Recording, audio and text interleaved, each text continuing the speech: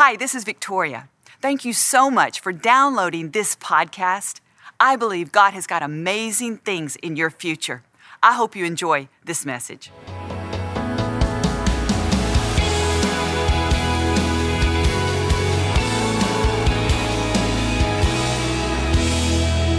It's good to have you in the house of the Lord today.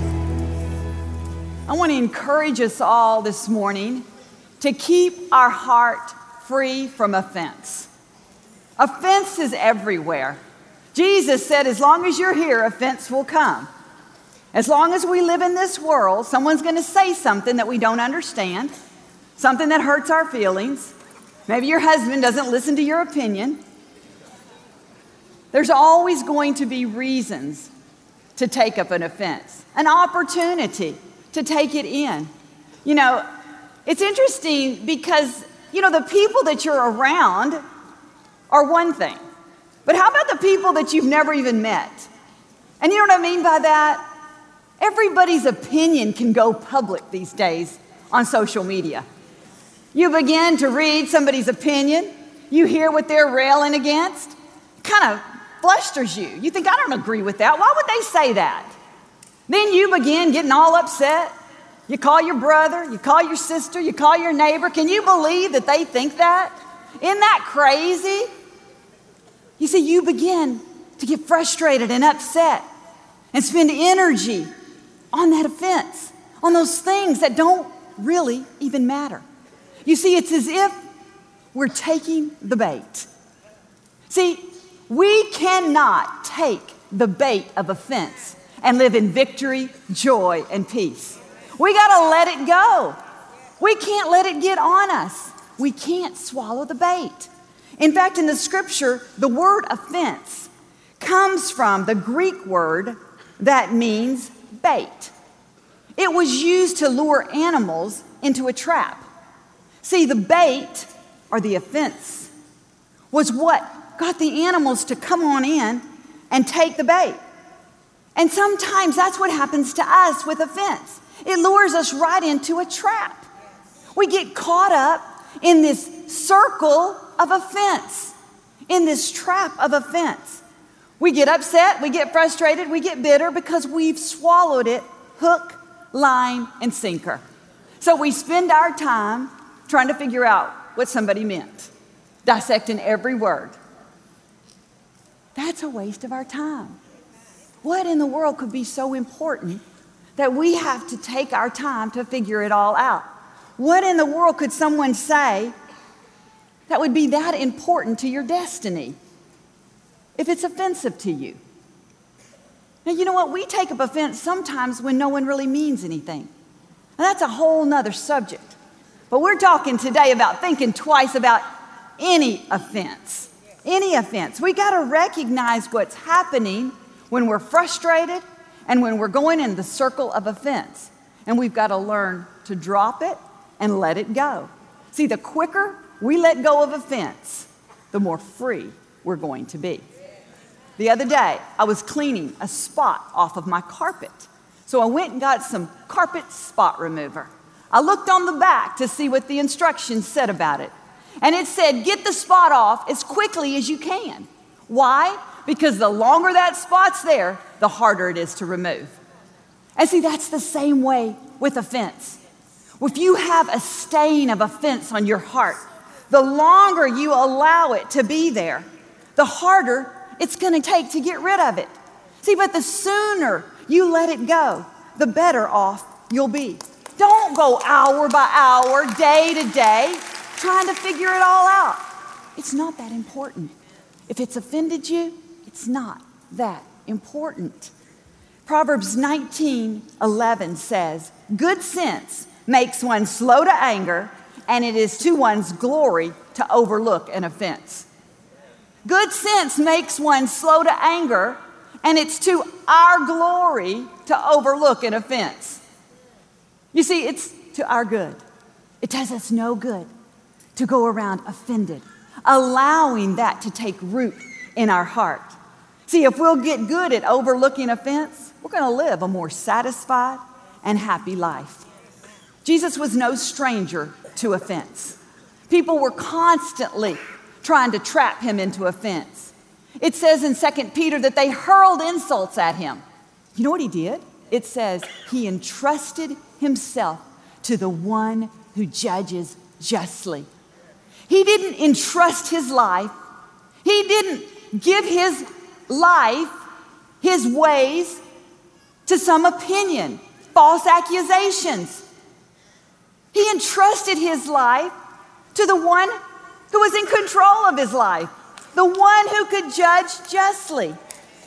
That's where he found his resolve. He found it by knowing other people's opinions, whether they mean it or not, don't have to affect him. You see, we're all going to have to learn how to let go of offense. And it is a process. We're all going to have to learn. The Apostle Paul in 2 Timothy 14:4 had to work at keeping offense off of him as well. He said, Alexander the coppersmith did me a great wrong, but God will judge him. God will take care of what he's done. You see, he gave it to God. He wasn't taking the responsibility on himself to be the judge and jury of everyone's opinion. He said, I'm giving it to God. I have things to do.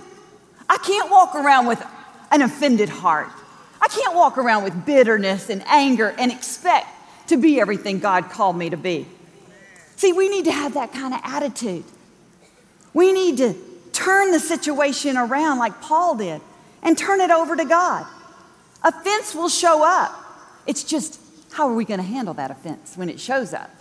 It's going to be there. I can tell you, it's going to be there. As long as you live on this earth with people, it's going to be there. Have you ever put like a bite of food in your mouth? Maybe you're going to try something new, and it was like, ooh, I don't like the way it tastes. And you have to stop for a minute, and you're thinking, what am I going to do? Am I going to spit it out, or am I going to swallow it? And you're thinking, what do I do? I mean, who am I with? You're just thinking, right? A lot of this stuff. I have literally done that and taken my napkin and went, I know that's not very ladylike, but if there's something that's ucky in your mouth and you don't want to swallow it, that's kind of what you need to do is spit it out. If you ever taste the bitterness of offense, that yucky feeling in your mouth, don't swallow it. Just spit it out in your napkin. Don't let it go down in your innermost parts. We've got to take a moment and think twice about taking up offense. Is it going to benefit you any? Is it going to make your life better? Is it going to make you more happy, more joyful? See, you may be winding up your day at work, 4 o'clock. A coworker leaves you out of an important meeting. You have till 4:15 to decide if you're going to take that offense. Are you going to spit that offense in your napkin? Are you going to take it home with you? Are you going to let it upset your whole day? Are you going to let it disturb the peace in your home? What are you going to do with that offense? We got to learn to step back and think twice about taking an offense. In John 10, the scripture tells us that there were certain people in the crowds when Jesus would go places that wanted to capture him. They wanted to seize his life. They wanted to take him and stone him. There were certain people that were always trying to stir up trouble. But there's such an important thing that it says that Jesus did. And I've always kind of wondered what it said. And the other day when I read it, I thought, could this mean? It says that Jesus would slip out of the crowd and go on his way. Now, I thought about that just a minute. Here's some people in the crowd that were trying to seize him and trap him, but he slipped away and moved on. And I thought about, what Jesus did? He wasn't playing Houdini. He wasn't being some magic man. He didn't give in to their opinions. He didn't go try to defend himself. He didn't stir up strife. He didn't say, Peter and John, why are they being so unfair? Will you go over there and talk to those people? No, he ignored the opinions of others, and he moved on his way. He literally slipped through the fingers of offense and moved on. You see, nobody captured Jesus' life. Nobody could capture him. Jesus gave his life. He made the decision to lay it down. He didn't allow anybody to change the course of his destiny by offense, by insults. He said, no, I've got an assignment from God. I'm going to entrust my life to the one who judges justly. And can I tell you, you've got to slip through the fingers of offense if you're going to move on your way. If you're going to keep going to those places that God has you. Nothing is that important to waste your time. Listen, if offense can't upset you, offense can't control you. And if offense can't control you, you're going to be free to live a life of joy and victory. Shake off any offense.